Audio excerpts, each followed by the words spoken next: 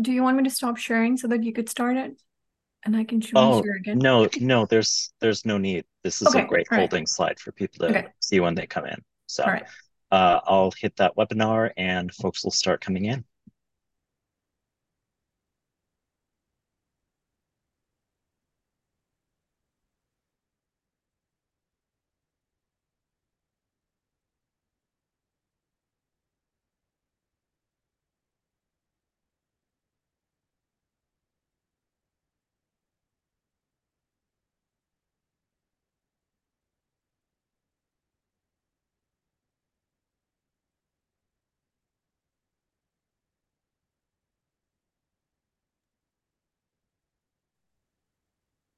Testing my background. No. Okay, thank you.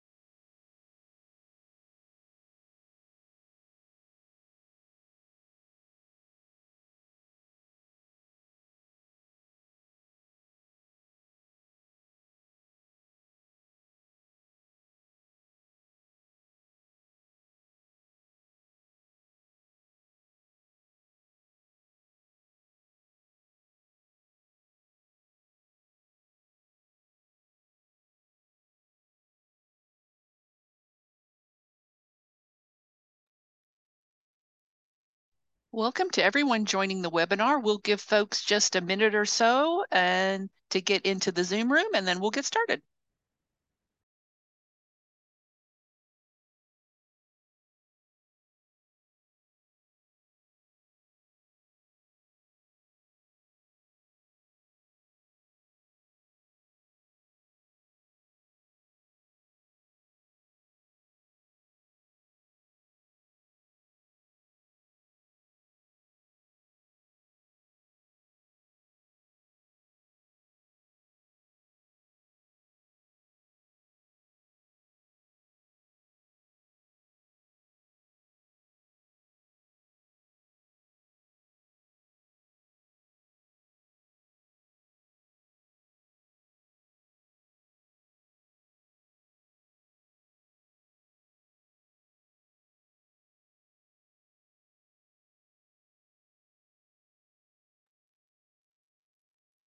right, let me go ahead and get started with our housekeeping today.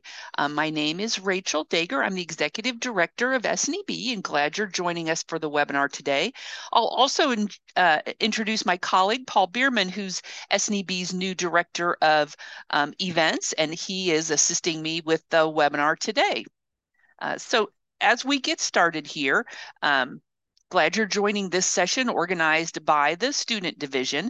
A special welcome to anyone who is not a member of SNEB, and just a reminder that all SNEB webinars, whether live or recorded, are free to members as a benefit of membership.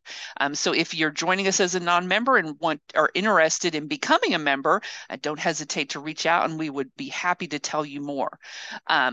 So we're going to go ahead and put the handout for today's presentation in the chat, so you can download that and follow along. The caption option is on, so use that if needed.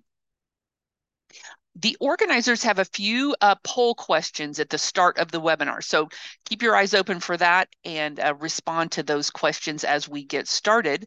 And then we will take questions at the end of the presentation.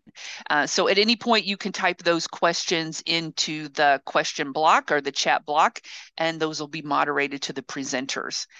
When the webinar ends today, you'll be prompted to complete a short survey. Please take a moment to complete this. Your feedback is greatly appreciated. And I know I've already talked to the students about the Student Division about possibly more webinars that they're planning. And so I know that that feedback is important. We are recording today's session, and that will be available to SNEB members on the website. But then there'll also be a follow-up email sent to registered attendees. That'll probably come out Friday this week. That includes a link to the recording, the handout, as well as the CEU certificate that you're earning for your live attendance. That email comes from Zoom. So if for some reason it gets to be next week and you haven't seen that, just reach out and we'll be happy to send that follow-up. So to start today's presentation, I'll introduce Neela Prydenung. Neela is the Secretary Treasurer of the Student Division and a graduate student at Louisiana State University. Hi, thank you, Rachel. Welcome everybody to our first SNEB Student Division webinar titled as Navigating Nutrition-Related Careers, Insight Strategies and Success Stories from Academia, Industry, and Nonprofits. We have interesting session planned for you today. We have here today with us 3 expert panelists to share their stories and their careers in nutrition, answer your question, discuss strategies and skill sets that are required for the competitive job markets that we all know in the field of academia, industries, and nonprofit, and any other factors that you want to know. As Rachel already mentioned, that the participant of this webinar will receive 1 CEU for the live attendance, and this is the information that is also in the handout. Before we get started with the panelists, I want to introduce myself and Mary, who will be coordinating this webinar. I am Neela, and I'm your host and technical assistant for the session. As Rachel mentioned, I'm the Secretary Treasurer for SNEB Student Division for this upcoming term, and I'll be staying offline for the majority of the webinar, coordinating the chat and questions and other technicalities. But the moderator for our event is Mary, who is a doctoral student at Texas Tech and is the coordinator of the Reader Red's food pantry. Before I pass on to Mary, I just want to touch base on a few housekeepings as well. As Rachel mentioned, this webinar will be recorded and will be available on the SNEB event after the session today. Everybody is requested to stay muted during the panel discussion. However, we want to have very interactive Zoom chats. So please feel free to drop in any questions, answers, or follow-ups you might have for our speakers today. We'll try our best to address a few of the burning questions at the end of our session. The contact information will be shared during the session, as well as it's in the handout for all the panelists. And I'm pretty sure the panelists wouldn't mind you contacting them for any follow-up questions. So before we get started, we want to know a little bit about the audience to target our discussion a little better. So right now you will see on your screen your couple of poll questions. Please answer them. And this is going to help us kind of make the content relevant. I'm going to give you a couple of minutes to do it as I do it myself. so that I'm counted. Oh, I cannot vote. Okay.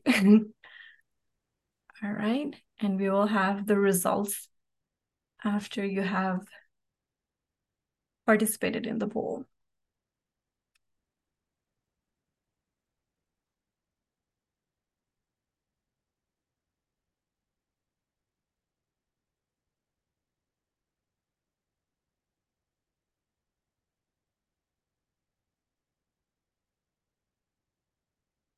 While you participate in the poll, I would like to hand the virtual mic to Mary, who is going to moderate the event and discuss what the agenda for today is.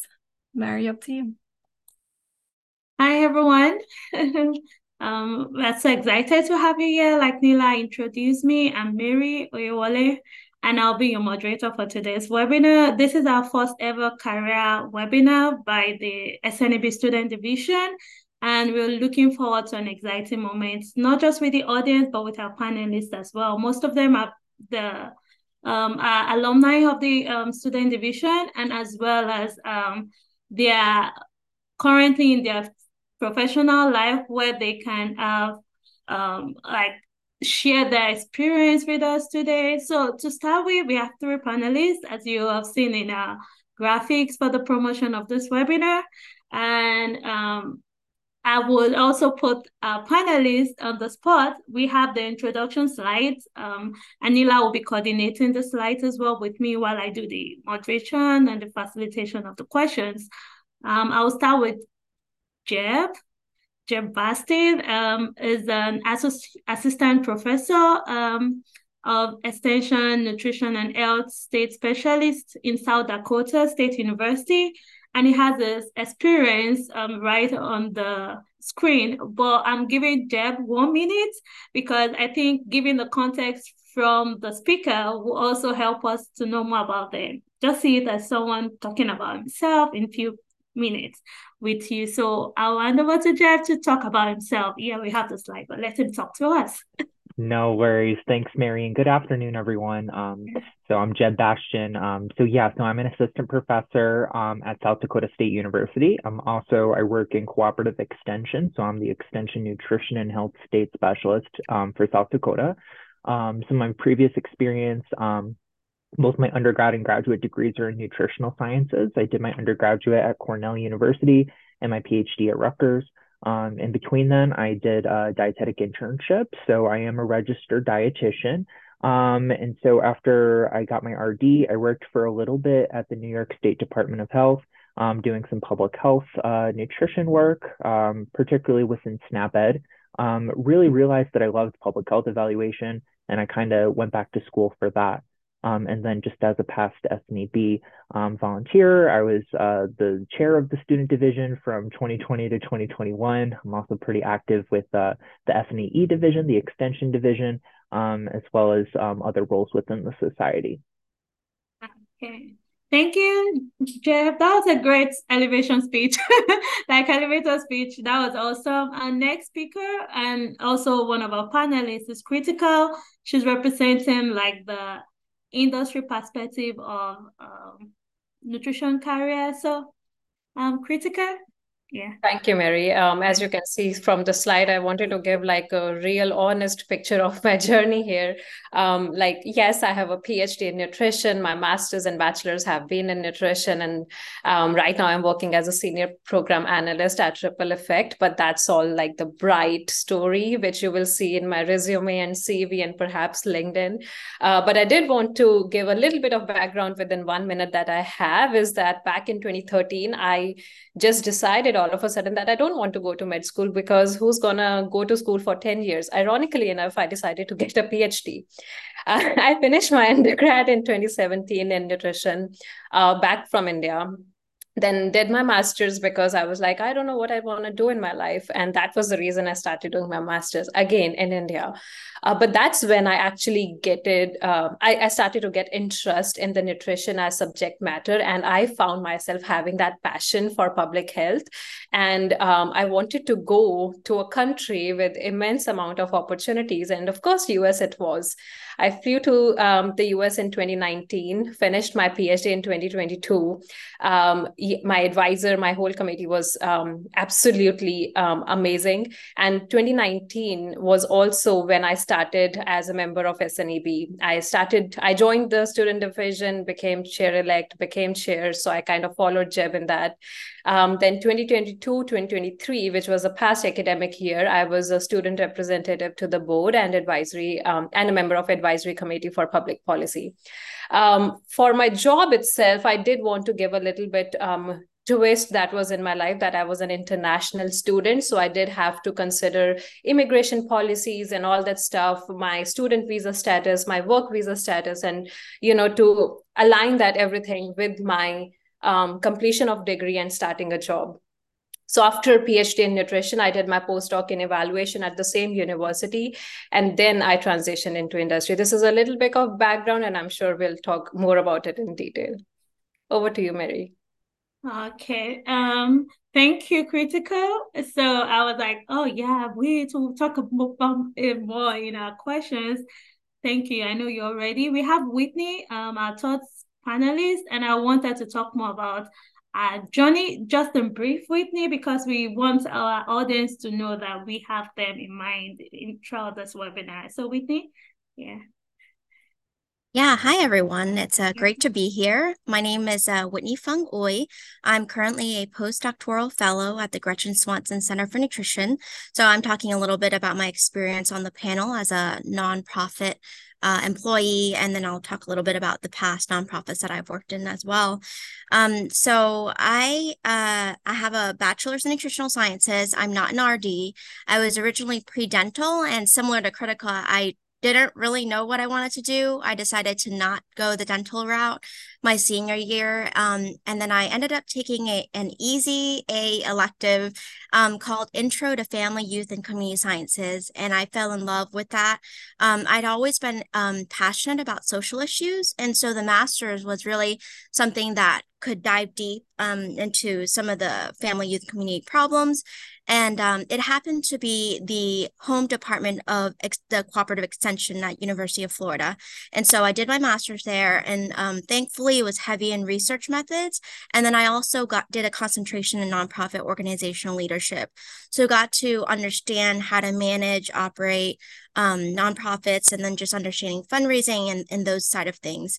After my master's degree, I did a graduate assistantship at the time, and I was working with 4-H, and so I learned a lot about cooperative extension. Then worked as got a job as a family consumer sciences agent in a small rural county in Florida, and so was there. That's when I kind of shifted from individual level kind of nutrition education to more seeing community-based issues. And I started to understand that there are systems issues, there's policy issues, and I worked very closely on like a lot of different types of nonprofits, coalitions, and that's when I decided to pursue a PhD in public health, where I really wanted to explore policy. And then also population health approaches. And so public health was where I got to explore different types of topics, which I'll talk about later. And then during that time, my research area is in emergency food assistance. And so while I was doing my PhD, I got a job at the food bank as a data insights manager. So doing some of that data analysis. So really using the skills from my past degrees at a food bank and applying the research and doing my dissertation through the food bank as well. So a couple of different nonprofit experiences, and then you'll see that through what I did in the past, I'm hoping to do more public health nutrition, community-based research, and then more in advocacy and policy. And then I'll just end with a shameless plug that this is the 10-year anniversary as an SNEB student member. So I graduated my master's in 2013. So I've been on and off in the student division, and this is a really great opportunity for you to meet friends like Jeb and Kritika and I are part of. So it's been a while, but nice to be here. Thank you, Whitney. Thank you so much. I like the ending part, like 10 years and SNEB. That's great. Like she said, we hope we can network, connect more, and get our questions answered during this webinar today. But more to that is interacting with other SNEB student members, because way beyond just grad school, we want to have a community where we can know that other people are in this with us and we can share experiences or even learn from each other. Thank you all to our panelists. So now we'll have the result of our poll question because that will help us. Thank you, Nila, to see. We have a lot of people in their professional journeys still, I think, more PhD students are represented, but we have master student, grad school, we have people transitioning, people working, as well as, we don't have undergraduate today, but it's fine. Open, we have more students represented in the undergraduate, but also for career path. We have a lot of people in the industry looking at, we're eager to know how nutrition works in the industry. And we also have people looking at NGO, Whitney's experience, academia. A lot of people are like, okay, academia, we're not sure, but we're in grad school. So this is a good opportunity for us to learn from the wealth of experience of our panelists. We actually going to go into our panelist questions now. Yes, and then we're going to have those recognition of 10 years, of 20 years, hopefully. I know there's some people during the last conference, we had people that had a lot of experience. I think the current chair has been in SNAB even right from when she started at a job as a nutrition professional. So back to questions. For our panelists, don't worry, just be open with us. We're here to learn. So the first question, knowing that we have grad student represented here, we just want to, I will go with the, I think with the cycle from Jeb to Critical to Whitney. And so, so Jeb will be answering first, then Critical as well as Whitney. I hope that works. But you can jump in and after each of the speakers, just to give your other opinion about the questions. For each of the questions, we're going to have like 3 minutes each, hopefully 1 minute, but we know like we still want to accommodate other questions aside our panel questions today. So the first one, looking at grad school, the time of growth, can you discuss to us how you were able to navigate some challenges and as well, like the positive side, make some informed decision during your grad school, as well as how you considered some learning opportunities to help you get the job you have, like the current job position you have? What advice will you give to us on those that are pursuing or thinking of considering this kind of job-related career in nutrition? Let's just looking back, what are the lessons, Jeff? Yeah. Yeah, so when I was reflecting on this question and thinking about what lessons I learned in graduate school, I first actually started thinking about lessons that I learned not even in my undergrad, but like before I even started studying nutrition. And so one fun fact about me is before I started as a nutrition major, I was a music major for a couple of years. I played the tuba and I was doing some music composition. And so I took a theory class and this quote always stuck with me, but the professor, he was very energetic and he would always say, life is always about relationships. And he would say that just about every week. Life is all about relationships. And I think he was mostly talking about secondary dominant chords and the fact that they're related to the dominant that comes afterward. But thinking about people and actual relationships and everything, it really helped me kind of craft how I decided to approach graduate school and approach my time in graduate school.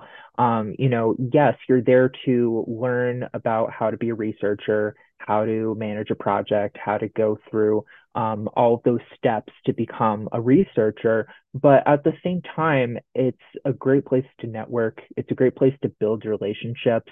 And I was very intentional about that relationship building throughout all 4 years of my PhD. And so not only through SNEB, through student division, through other networks, because I knew that I was really interested in extension and I was interested in an academic career and I was interested in particularly staying in extension as I went into an academic career, I was very intentional about creating relationships with my multi-state research team, which was full of a lot of extension people, the FNEP national team. And so by the time I was ready to apply to jobs, I more or less knew at least one person at almost every land-grant university in the US. And so I was almost prepared no matter what university had the call open, knowing that, you know, I was looking for a very niche position that's only offered really at 76 institutions across the US. I knew that when I got the call, I would at least have the network to help support my application, or at the least it'd be like 2 degrees apart. So I think that that's one of the things that the lessons that I learned even a little earlier in life, but I really applied it hard in graduate school, especially because I did about half my degree during the pandemic. It was really easy for me to focus on this because my research project was delayed by almost an entire year.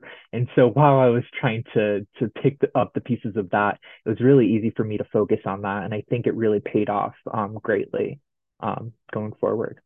Oh, thank you, Jeff. That was so insightful. Like, you even talking about relationship building, that's major. So I'll move to Kritika for her to share experience about how she navigates like a time during that grad school as well. Thank you. Thank you. So yeah, I mean, reflecting on I almost wanted to say, Jeb, yeah, I remember that time, you know, for your answer. Anyways, so looking back at my time in graduate school, I think I do want to, and I kind of kept some notes. I want to say, like, be open to experimenting with transferable skills. More often than not, you don't even know what transferable skills you possess. So you need to see that nutrition is more than just diet planning. Nutrition is policy, nutrition is data, you know, nutrition is artificial intelligence, nutrition is leadership. There are so many transferable skills that you have, and you're probably already experimenting with those, but you don't know how to change those skills into your employability. I think just being open to that employability and being flexible with learning some of what is not taught in our mainstream curriculum, that's how I was able to get the current job that I have. Second, I would definitely repeat what Jeb said, like network as much as possible. I would say try to network with people beyond your department, leverage social media, leverage LinkedIn, reach out to people who are not even in your same state, reach out to people who are not in the same job as you are seeing around yourself. That's very important, because that's when you will know what is the applicability of transferable skills that you have. And if you don't already have it, I think being a student is a very good position, because that is the time where you can learn the skills that you don't have. You can learn the curriculum that is not taught in your classrooms. And third, I'm reminded of one of my teachers back from high school. He mentioned satisfaction is death. And what he meant when he said that was, if you are not curious, if you think you are satisfied with whatever learning that you have, you will never be able to progress in life. And I did not really understand that until like recently. Now, when I reflect back on my entire journey, I think just because of the fact that I was curious to gain new knowledge and I was not satisfied with the knowledge that I have, I was able to kind of progress the way I did. So, for example, evaluation was not a part of my master's or PhD curriculum, or data analysis was not a part of my PhD master's curriculum, or artificial intelligence was not a part of that curriculum. However, I kind of noticed the value and, you know, the way the world is progressing. I noticed that super early on, and I had that buffer period of 6 to 8 months where I could still develop my skills, just going online, reading about it, finding out some courses, free courses. And sometimes those certificate courses already exist in your university, but you don't know about it. And I would say that in master's and PhD curriculum, you do have that space where you can register courses from other departments, for example, business or maths or physics or whatever. Just coming up with that strategy of how to blend everything together for your own benefit, I think that's really, really helped me throughout my journey.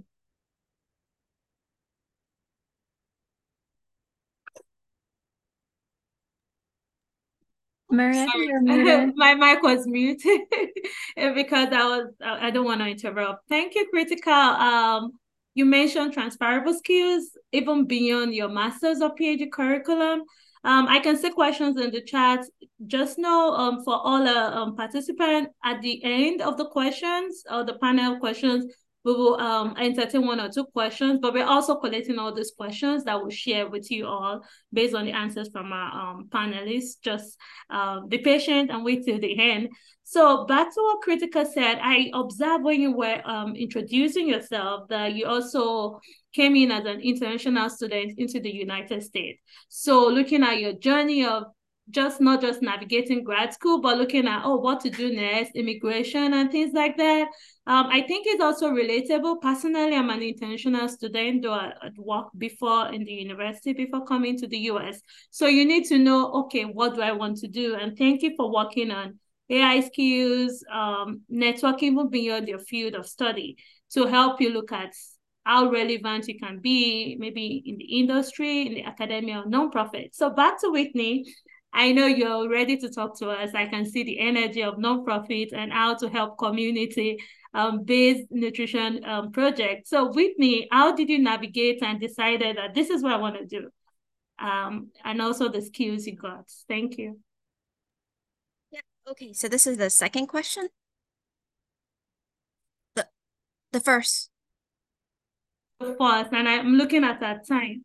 So after this, we'll go to the second question. Yeah, but the second question will be more relatable to what you did. Yeah.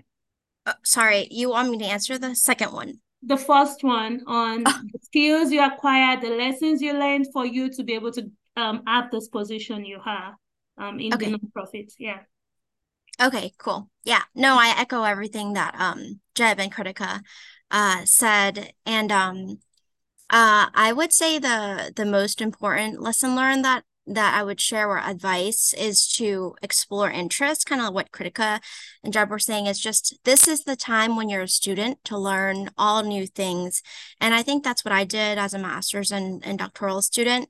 I will give a caveat though, don't do too much and get overwhelmed, because I did do that during my PhD. I was kind of the wild child, and at my university, there was limited nutrition research in my department. And so I ended up having to go outside of my department, and I worked with, and which was actually a great opportunity, but I worked with faculty in sociology, anthropology, religious studies, and it's just great to get that interdisciplinary experience. And then for school-wise specifically, I would say just be intentional and strategic with everything that you do within the scope of your work. And so even if it's for a school assignment or activity like volunteer activities or involvement in a student organization, you can use your school assignments or those activities as a foundation for your thesis and dissertation work. When you volunteer for an organization, that becomes a transferable skill, whether you're a webinar coordinator, whether you're a conference, like a student conference leader or organizer. Those are transferable skills. And when you do these school assignments, you start to build on your content, your expertise in your area. And so think of your schoolwork to find that path that you want to go. I also took electives that either gave me advanced training or introductions to a new field. So I took a lot of advanced measurement classes because I really liked that area, but I also took intro to new classes like sustainable food systems because I wanted to learn about climate change and sustainable agriculture. So be intentional, but also explore those interests as you can. And then lastly, I would say, as a student, I know sometimes it's weird because there may be like a hierarchy. You might feel, especially if you're a doctoral student, you might feel like you have experience, but then you become a student again. You also have a lot of flexibility in applying for student grants or student scholarships or student presentations and, going to conferences. When I was a student, I applied for some APHA, American Public Health Association grants, and I became a student PI. I also got internal grants at my university, and I think Kritika did too. It's a Student Green Energy Fund. Those are opportunities where you can become a leader and you can use those transferable skills for any sector, whether it's academia, industry, or nonprofit. Oh, thank you, Whitney. I like the Gen Z would say, the energy in the room, because I can see we're even answering some of our third panel questions, but then moving back to the second question. Thank you, Whitney. You've talked about how to navigate even grants as a student, grad student. You can get the APHA grant. I hope our audience, our participants are taking note. Green Energy Fund, even as a student, developing leadership skills and not overwhelming yourself. I got that too. Thank you. So moving to the second question, how would you describe your path? I mean, we all have a unique story. How will you describe your path to securing your first or maybe your current job? Maybe this is not your first job. I know we've identified some early careers, but you had some experience like Whitney, Kritika, even moving to your position now. How would you describe your career path to securing this job? And what are your insights or lessons to inspire others to get this kind of job? Yeah. Jed, Yeah, going first. yeah, Okay. yeah, I can start again. Yeah, so for me, continuing my little theme here, life is all about relationships. My path to securing this job actually kind of came out of left field, and partly because I invested in a relationship. And the relationship that I invested in was actually with Yunori Hernandez, who, if you're part of SNEB, she's our new president. So when she actually got elected as vice president a few years back, I noticed, I just read her title and everything, and I saw that she worked at the Food and Agriculture Organization of the United Nations. I thought, wow, that's really, really incredible. At the same time, I was president of my graduate student organization at Rutgers, and I was like, you know what? So many of our students are asking for, what are the paths that you can take in your career without, going into academia necessarily? Why don't I invite Yunori to come and do a Zoom webinar on, her path? And it turned out when she was giving her presentation, I did not know any of this beforehand, but we had a lot in common. She did her PhD in a very similar topic. She's in the same exact multi-state that I was in, but from 15 years ago. So it was just really cool to really connect with her and learn something new about a colleague like that. And so we've continued that relationship over the years. Obviously, she asked me to be a conference organizer for this past SNEB conference. But before that, last year, I guess in 2021, I was entering my fourth year of my PhD. I was super burnt out. I was, a year and a half into COVID. I was like, I need to get out. And Yunori sent me a job posting with FAO. And she's like, hey, just, share this with your network and everything. And I looked through it and I was like, wait, I'm eligible for this. I would do a good job at this. And it'd be so cool, moving to Italy, that'd be so neat. And so I sent it to my advisor and I'm like, do you think it's time to start applying? And she's like, yeah, we can have that discussion. And so honestly, without that relationship that I developed with Yunori, I wouldn't have even have started the job search that year. And so I didn't end up getting that job at FAO, obviously. But because I started opening the door, it got me thinking more seriously about applying to academic jobs, particularly in extension, which was my main focus. And this position at South Dakota State opened up. They were looking for their very first extension specialist in nutrition. And the skills that they were looking for were exactly the ones that I had both in my PhD and my previous experience. I happened to, again, with relationships, the supervisor who is hiring for that was good friends with my graduate program director. And so it just ended up being a really good fit. I had a really great visit. And so part of me wants to say that I was lucky that such a great opportunity arose, but I also know that a lot of it was very intentional work that I have been building up for years in order to get to that spot. So that's kind of my fun story on how relationships impacted my career success. Thank you, Jeb. That was really concise and also giving us some insight that not necessarily you get your first job that you apply for, just learn from the process and also be ready to give it a reflection and see how best can you apply the skills you have to the appropriate or the relevant job you think you do best in. Thank you for that. Moving to Kritika, how did you get your job or maybe your first job or transition to this job? Thank you. Yeah, sure. So in my answer, I'm also going to answer something about like postdoc, whether it's needed or not, and I'm gonna stick my answer to 2 minutes. So during the last semester of my PhD, obviously I wanted to graduate only if I have a job in hand, and that time I was very tied to just being an assistant professor. However, life happens, and the thing with like student visa is the day you really defend your PhD, you are like you are at that risk of getting out of status. And then you have to have this like OPT or work visa, and that's a different conversation. But I was like very terrified about it. And then I decided to get married like 1 week before my defense. So now I'm tied to a specific region. I'm not open to moving to like California or somewhere. And that kind of added a factor to like limitations in my job search, because I was very, very tied to this region and state and stuff. And then I learned about Center for Research Evaluation, which was located at my university. And I remember distinctly 2.5 years ago, that was the same center that had refused to offer me a GA-ship. I don't blame them. I was not prepared at all. I did not have the skill set that was needed to be a successful GA in that department. And I did not have the experience. I did not even know what evaluation was.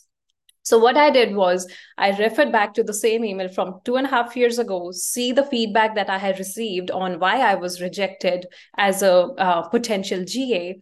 And then I crafted a very nice email on what all skill set have I developed over the 2.5 years when, hey, you did not offer me GA. However, I do think I'm ready for a postdoc, because this is what I have done in my journey being in the US and doing all the great things that I have done.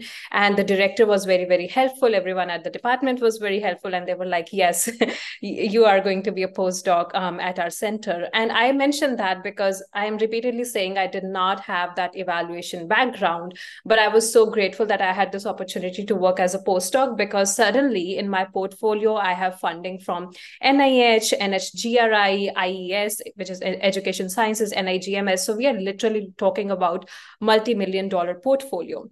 Suddenly, I'm working on grants that are federally contracted. Now, directly, I was unable to work on that because I'm not a citizen. I was not a green card holder. So you cannot be working on certain federal contracts. However, as a postdoc, you do have that opportunity because you are a university employee. You get to work on those contracts. So I think that really worked in my favor. And now I'm working for this consulting company. I worked as a postdoc for roughly 8 to 9 months.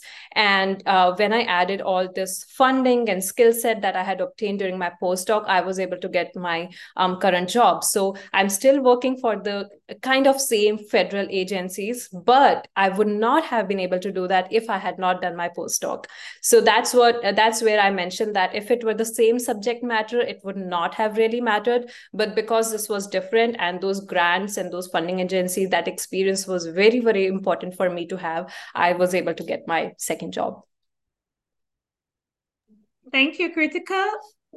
I can just pick 1 or 2 things because I want Whitney to also give us a very good detail on getting this postdoc in Gretchen Center. Thank you for saying that. Identify the skill set you need and work on those and build that and be able to highlight or write down. I think taking notes, note-taking is important to look at where I'm coming from, what I need to do, and where I am going. Thank you, Whitney. Thank you. Yeah, I won't go into detail because I feel like I shared, my past experience already about as a extension agent and then working at the food bank as a data insights manager. I would just say each person, and I think you could see through the 3 of us that you learn to craft your own story. And so again, just taking the transferable skills, what you've built from your degree, whether it's your bachelor's or master's or your PhD, you learn to craft your story and you find positions that fit those skills that you have, or just try. Like at the food bank, my dissertation committee actually didn't think it was appropriate because it was a kind of like a data visualization position, and I didn't do any data visualization, but I took some Tableau courses on Coursera for free, and I learned to create dashboards, basically creating tables and charts. So things that we would already do as a researcher, but doing it in a food bank's practice setting. So learning to craft your own story, and along the way, as I mentioned, through your coursework, through your explorations, and finding what you like the most. I've become kind of this from going from individual level nutrition education and cooperative extension to I would say a broad sustainable food systems researcher. And so I've done things from the gamut of food production to food waste management. And I started food waste kind of work when I was a first year doctoral student in my policy class. And so really you just kind of pick up skills, pick up interests, and then you craft that story. And then that's how I kind of got to the postdoc. Is they're very focused on measurement at the Gretchen Swanson Center for Nutrition. They do a lot of food and nutrition security work, which is my background. They work with a lot of food banks, food pantry, which is experience that I've done. And then I'm on the GusNIP team, which funds the Nutrition Incentive and the Produce Prescription Project. So it is a federally funded grant under USDA and NIFA, but I'm on the GusNIP team. And while I have no experience in nutrition incentive programs, I'm carving out a piece for my case study during my postdoc where I'm trying to focus on farmers' experience in GusNIP participation. So really taking, being again, intentional, strategic with what you've done and where you want to go, I think is, how you start carving that path. Thank you, Whitney. I am taking notes. I'm not just moderating. I am taking notes. Thank you. You just talked about not just looking out for crafting your story, but identify what you've learned in your previous job or previous experience or in class or in the course you took. And then identifying how best can I scale up, and apply this. You're even talking about how this is helping you in your current postdoc position in evaluation of food and nutrition security project, the incentive programs. Awesome, thank you. Moving to the third question, because I know our time is going and we want to entertain 1 or 2 questions, if not more, from our audience. Thank you, Kritika. I can see you've listed some skills. Yeah, so back to Jeff, but guys, take note of those skills. Identifying key skills. If you look at skills, we're not just talking about know how to do nutrition assessments, the ABCD, that we're used to in classes.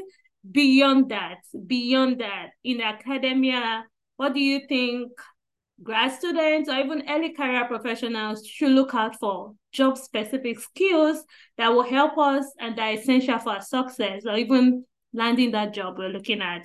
And that will also help us, might be proficiency. You've talked about relationship, interpersonal relationship, or blending those. How, not give us 1, 2, 3, but how best do you think we can navigate those skills? And you can itemize if you want to. Thank you, Jeff. Yeah. So yeah, not to be a broken record, but definitely relationship building, I think, is something that's just very underlooked in your typical graduate school experience, right? We learn how to do the science, we learn how to write the grants, we learn a lot of that, but really being able to not only because a lot of us do community-based work, and so we're trying to negotiate our research needs with community needs, but also learning how to build relationships within your department and at your university. Particularly at me, I work at an R2, and so we are a research university, but we're not as high output as an R1 university. And so I'm trying to have a similar level of output as a researcher with less funding and fewer resources. And so the only way that anyone can be successful at that is by building relationships across the aisle, across departments. And one of the things that I loved about SDSU is that everyone works really well together.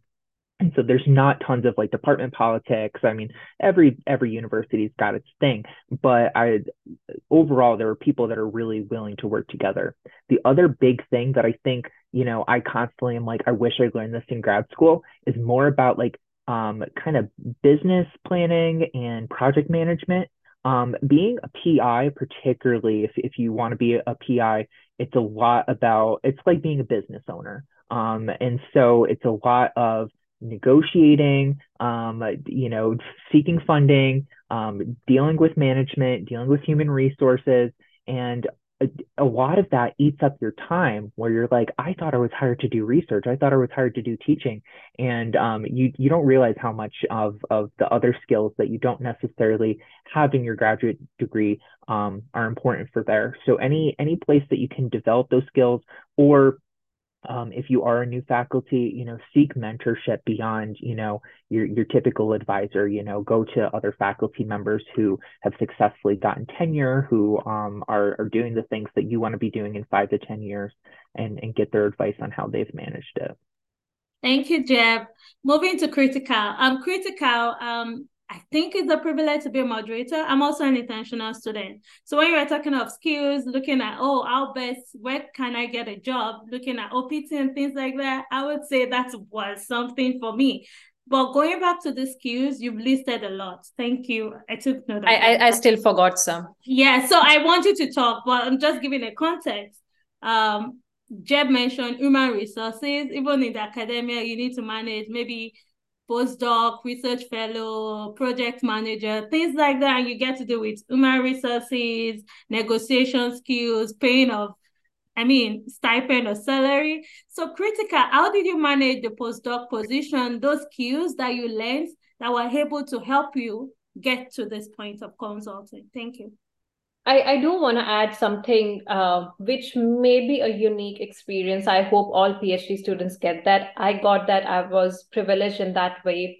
My advisor was very open and very helpful. She did the actual advising. She listed me as a PI on grants, which very few PhD students have the privilege of, right? And when I'm listed as PI, I'm not talking about like on papers. I'm talking about all the responsibility that comes with it. So for example, negotiation, how to run the payroll, how to set your own stipend. Now, the stipends at Southern area in general are usually low compared to the entire US. But when I was a PI of my grants, my advisor encouraged me to list the stipend that I think I deserve, right? Because it's coming from an external grant. I did not know how to navigate all those nuances. So I did have that privilege. I definitely want to acknowledge that my advisor was super, super helpful. Other than that, I would say like some of the hard skills, like we get too much focused on soft skills, for example, communication, interpersonal skills.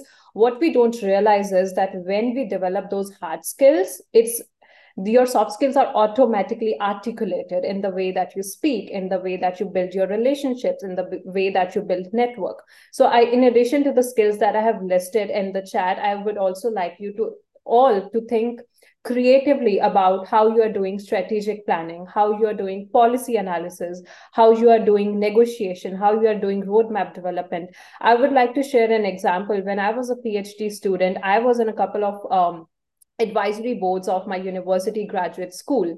And in those advisory boards, obviously one of the expectations was for us to give advice on behalf of graduate students, like what are we really expecting from this advisory board, whether it was focused on mental health, whether it was focused on incentives and all that stuff. So now during that role, which had nothing to do with my PhD, but during that role, I was doing a lot of policy analysis for the university.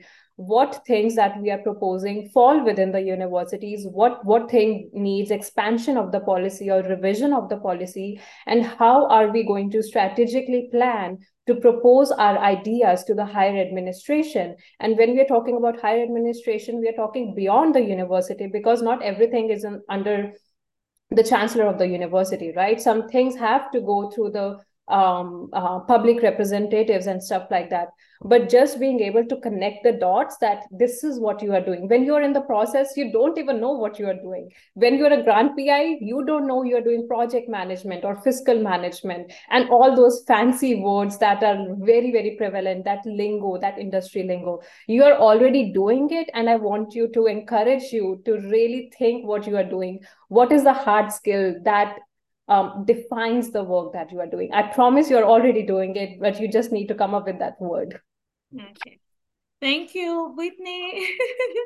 I know we're almost running out of time, and I still want to entertain the participant question. Sorry, guys. We're waiting. No problem. I think I should go quick, but Jeb and Critical already said really, really great things. And I would just, again, be open to learning skills that you might not know. Like like I agree with Kritika. I promise you, you have so many skills. You just have to put it on paper and identify the transferable skills. But I would, again, be intentional about, so think about like when you're looking through job postings, look at positions you might be interested in. And this could be research focus, policy focus, or practice. And because I think skills could apply for all of these, but be intentional about where you want to be. So if you want to be involved in policy work, you want to take maybe an advocacy workshop. If you want to do more practice related work, volunteer at a food bank or a nonprofit, a nonprofit organization. If you're interested in research, volunteer at a research lab on campus, contact a faculty member, be a part of a research team. But other tangible skills, depending if you're at the master's or PhD level, I would say research methods is very helpful. Any basic class like that, stats courses, grant writing, and then just be open to always learning. All these webinars, if you search webinars, CDC, NIH, any type of nonprofits, just attend them, and then Coursera as well. There's a lot of free courses. You can learn these skills and become that content expert in whatever field or position that you want to be in, to be a part of in the future. Back to you, Mary. Yeah, thank you so much. Guys, I would want to give like a round of applause to our panelists. Thank you so much. My notes are full. But then, do we have any of the audience that want to ask 1 or 2 questions? But before that, we also wanted to know that the SNEB Students Division are also trying to recruit student volunteers. Please try to reach out to our president, Cindy Singh, any of the other emails that is projected on the screen, or you can send us a chat. How do I become a volunteer at the student division? If you're a student member, kindly reach out to any of the executives, or you can take a screenshot of this and reach out to one of us. We appreciate you reaching out. We do have a lot of activities and plan in this academic year. So back to the audience. Who wants to speak up? Or you just want me? I know Critical, Whitney, Jeb have been doing a great job answering there in the comment section and also the question and answer tab. But if you want to speak up and ask questions, maybe most times typing sometimes will not give the context. If you think you want to ask questions, we can open up that opportunity for you. I don't know, Neela, are you there? I can't see any hands raised. Are we good? Or we have all the questions answered? It looks like we have all the questions answered already, and our panelists are doing a great job at doing both, answering. Thank you so much. So if any other questions, please feel free to send it in the chat or in the question answer. And for the panelists, if you want to elaborate on something that you've already answered, we have time to do that as well. Okay, so now since we don't have any questions coming up from the audience, I have more time for my panelists. I have more questions for you. Within these few minutes, we have just 6 minutes, but within 3 to 4 minutes before we end the session. And I also want all our panelists to know that we're really grateful for this opportunity. It's not an opportunity that comes easily for us to access you all. You have busy schedules. So back to a question, you've been talking about networking, building relationship.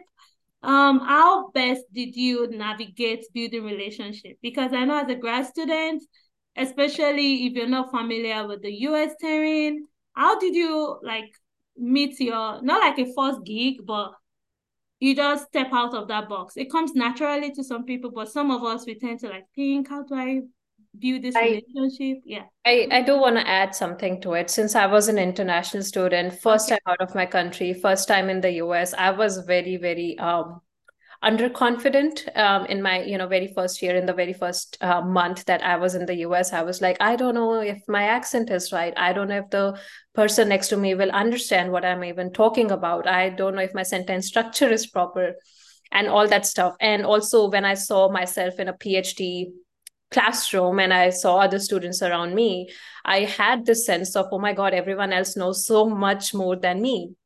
So I would say it wasn't easy. However, you do have to step out of your comfort zone. There is no easy way. It does not come naturally. It's very, very challenging. But the first thing that I did was actually like you look up YouTube about like some of the lingos that professors would just use, and there was no like, I mean, nobody obviously did that intentionally. However, I saw in the email communications or even in the classroom some random words that they used, and I was like, I don't know what they're saying about. And even like, I'll give you a very simple example. Like in the South, I think half of you might know, like you all is typed as y'all, like YALL, right? And I was like, what word is that? I don't know. Google it, YouTube it. When I first time saw Starbucks, I was like, I don't know how to even order at Starbucks because of tall, grande, and all that sizes. I was like terrified of placing an order at Starbucks.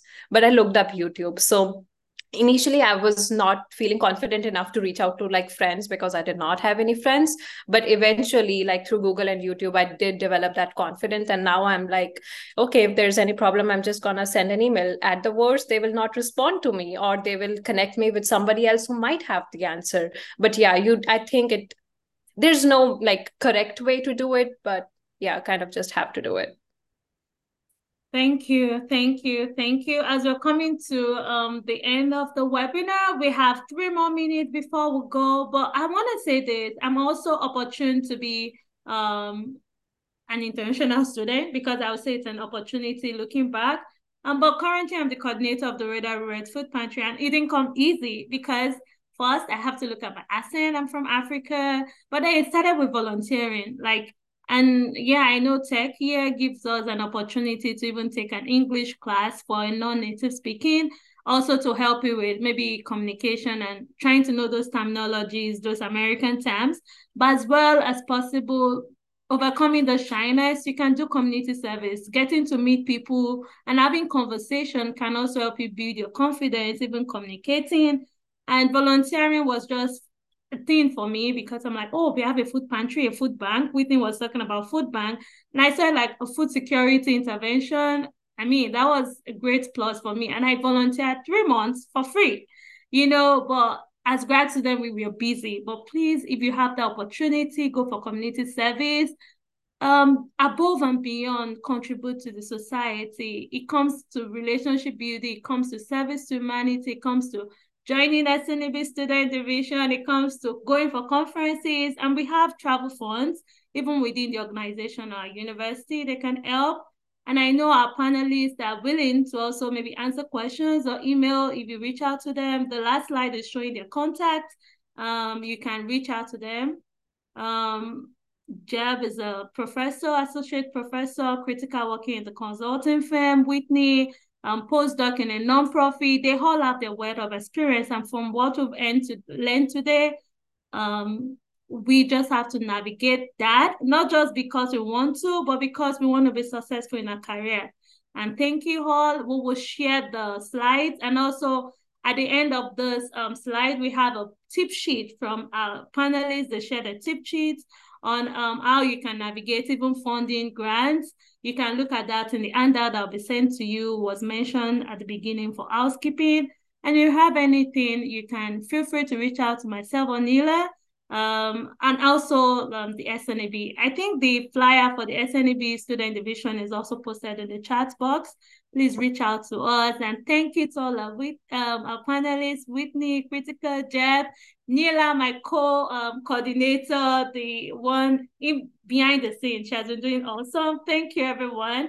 I hope we had a great time and also add value for our time that we've spent today. Thank you, thank you, thank you. Feel free to reach out to every one of us, the executive in SNB Student Division, as well as our panelists. I believe they're accessible. Thank you.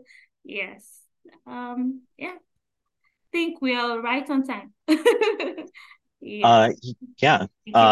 Just want to close things out. Okay. Thank you again to Mary and Neela for hosting the webinar today, and thank you as well to our 3 panelists for sharing their knowledge and experience with everyone. It's greatly appreciated. There's Just as a reminder to our attendees, please complete the survey that you will receive when we close out today's session. Your feedback is very helpful both to SNEB and our panelists. Please be on the lookout for an email by Friday with the recording of today's session, the handouts, and that certificate for your CEUs. If you enjoyed today's webinar, be sure to check out our next webinar, which you can find on the webinar section of the website. That next webinar is coming up on Monday, September 24th, and it will be the beginning of the Fall Journal Club webinars, the Best of JNEB series. That is everything for today. Thank you all for joining us and have a great day. Yeah, thank you.